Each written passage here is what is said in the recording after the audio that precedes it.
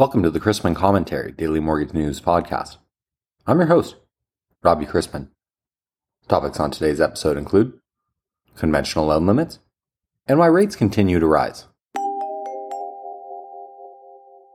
I'd like to thank this week's podcast sponsor, Candor Technology, home of the one-touch underwrite and supporting lenders from point of sale to post-close QC. Candor helps reduce repurchase risk, increase underwriter productivity by 400%, and decrease turn times by 10 days. Will investors who jump the gun on establishing their own conforming conventional loan limits ahead of the official proclamation at the end of November by the FHFA are wondering if they spoke too soon as home values drop? Time is rushing by. Kids are back in school, learning about Cuba and having pizza. We're losing about 3 minutes of daylight a day. Children are picking out Halloween costumes, and there are fake Christmas trees in Costco. We don't turn back the clocks for another month, November 6th, except in Arizona and Hawaii. Things are happening behind the scenes. And today's Rich and Rob Rundown has Nadia Evangelou, the National Association of Realtors Senior Economist and Director of Forecasting, and Jim Parrott, a non-residential fellow at the Urban Institute and owner of Parrott Ryan Advisors. Topics include FHA pricing moves, and the FHA on credit scoring models, forecasting the rest of 22 and 2023, and shifts in home buyer preferences when it comes to millennials and Gen Z. It's good to keep our collective eyes on the horizon because what's under our feet is not good. According to Curanos, September 2022 funded mortgage volume decreased 57% year over year and 9% month over month.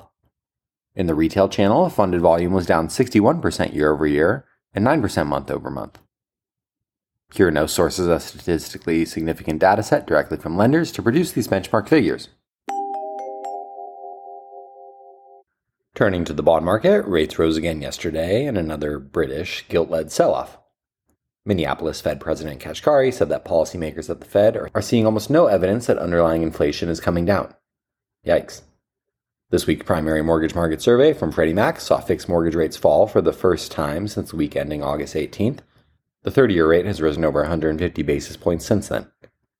In the week ending October 6th, the 30-year and 15-year fixed rates fell 4 basis points and 6 basis points versus the prior week to 6.66% and 5.90% respectively.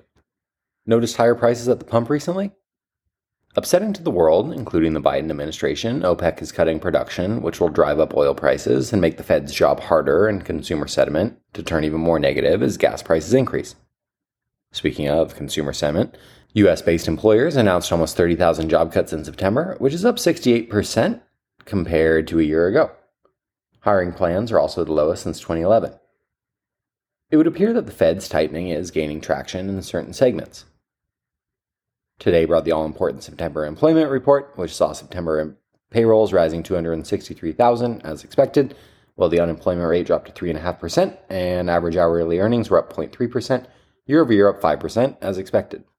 Later this morning brings wholesale inventory figures for August, consumer credit, and remarks from 3 Fed presidents, New York's Williams, Minneapolis' Kashkari, and Atlanta's Bostich.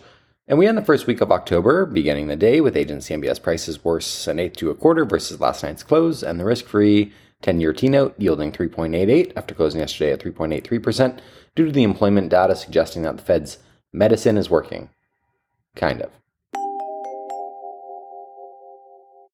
Let's wrap up with a joke and some housekeeping. A man goes into a coffee shop and says, "I'd like one of your special breakfasts." "No problem," comes the reply behind the counter. "But I want it my way," says the man. "What do you mean your way?" asks the waiter. So the man says, "Well, I want the eggs only half done. I want the baked beans done so they are baking hot on the top and freezing cold on the bottom. I want the bacon stuck to the plate with grease and more rind than actual bacon. And I want fried bread so greasy that the grease pours out of it." "I don't have time to do all that," replied the waiter. "Well, it seemed you had the time yesterday," answered the guest.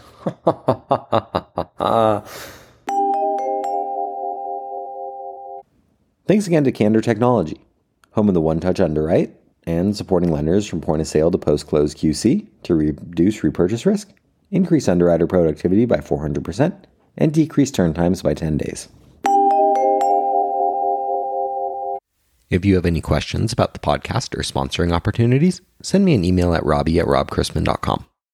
Visit robchrisman.com for more information on our industry partners access to archived commentaries, and how to subscribe to the daily mortgage news and commentary. To listen to or download past episodes of this podcast, search Mortgage News on any platform you get your podcasts from.